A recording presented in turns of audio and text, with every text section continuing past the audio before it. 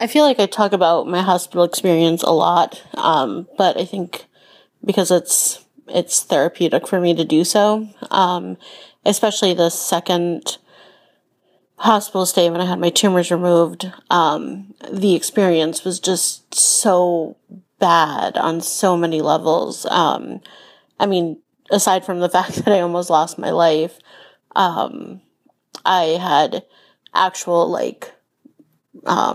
nervous breakdowns where they had to sedate me, because I was that upset.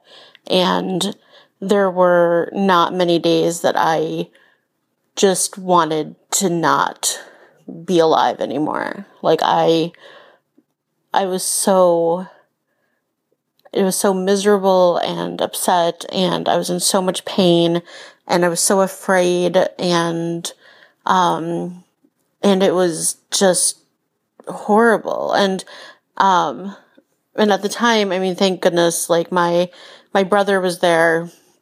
I don't know what I would have done without him there, because he advocated for me, and he made sure that I was okay, which I wasn't okay. And but he was there. My two best friends, X and L,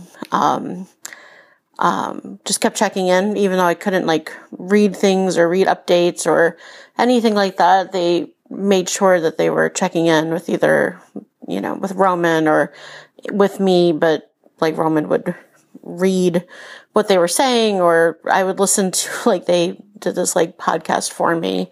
And a few other friends that just kept checking in and just telling me that I was seen and I was in their thoughts or prayers or whatever.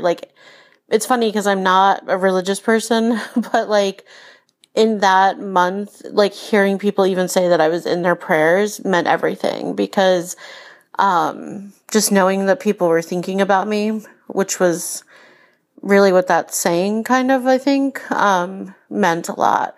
And the people that made sure that I knew that I was loved and I was seen was really important. And I wish I could get that time back somehow. I wish I could just unravel a lot of things that went wrong in that surgery and leading up to it. And I know I can't, but I hope to one day heal from it. And I know that the people that were specifically there for me during that month will continue to be there for me. And that means a lot still.